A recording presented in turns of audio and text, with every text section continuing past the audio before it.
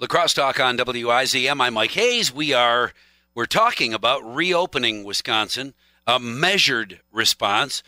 Some businesses allowed to open, some not so. Those that can, 5 customers. So you know that those businesses who can't survive with only 5 customers will wait until at least May 26th and see what happens with the governor. In the meantime, a measured response. Bill Fehan is our guest on Lacrosse Talk this morning, 3rd Congressional District Republican Party Chair. Thanks for talking with us. You haven't, I know that your connections in Madison are considerably deeper than most. Have you heard anything from people who stayed at a Holiday Inn that know whether or not the Supreme Court will come down with a decision, while we're still holding our breath, or as soon as we stop paying attention, kaboom, it'll sneak into the news? Well, all of the people that I've spoken to pretty much expected that this decision would come out on Monday, and when it didn't come out on Monday, thought, well, surely it'll be out on Tuesday. At this point, it's hard to understand what the delay is in the court coming to a ruling. So that's going to force a lot of small businesses to put any plans they may have had on hold, and that's unfortunate. Yeah, May 26th, that's Tuesday after Memorial Weekend. I'm guessing there's a lot of businesses who make serious hay on Memorial Weekend. They'll be closed until the Tuesday after. Is a measured response a reasonable way to reopen the state, or do we just throw the doors open and let individual businesses make decisions as how to keep their customers and employees safe?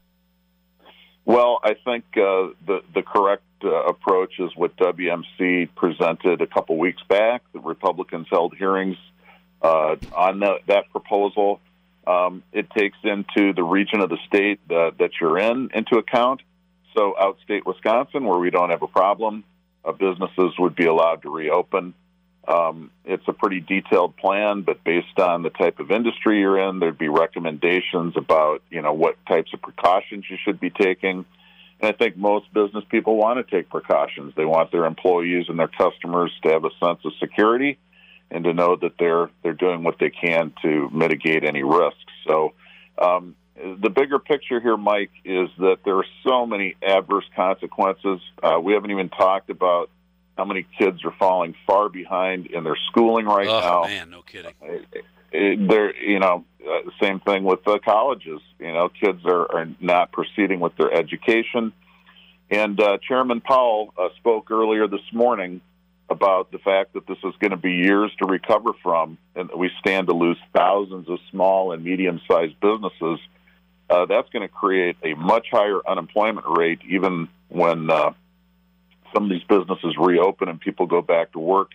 We're going to have elevated unemployment rates, and that's going to put a new burden on the government. At the same time that they're facing huge budget shortfalls, I think the La Crosse Tribune reported that the city of La Crosse is anticipating a $6 million shortfall.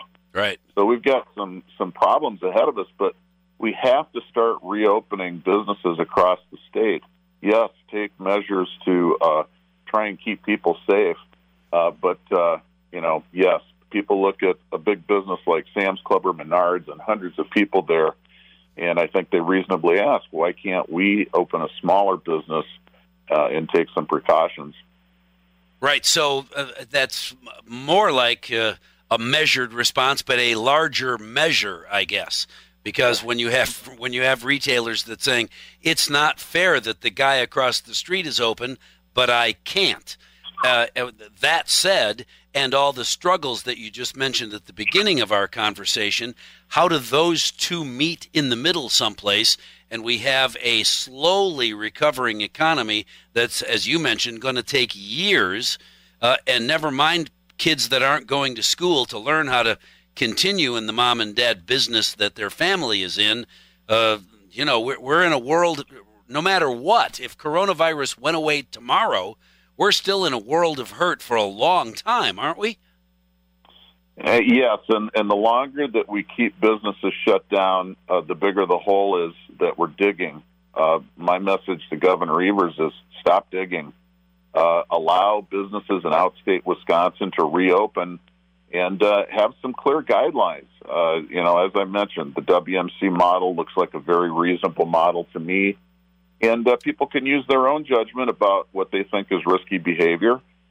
Younger people really don't have a whole lot to fear from this disease. I think they're probably willing to engage in behaviors that people say over the age of 65 may not be as ready to undertake. But we have to get businesses open. Speaking of not fair, I'm going to have to show my driver's license at the bar to show that I'm under 70, or anybody that's over 65 can't have a beer, but my kids can. Speaking of unfair, we got to talk a little more about that. Outstate Open, the WMC model. Bill Fehan, I appreciate you spending time with us this morning, as always.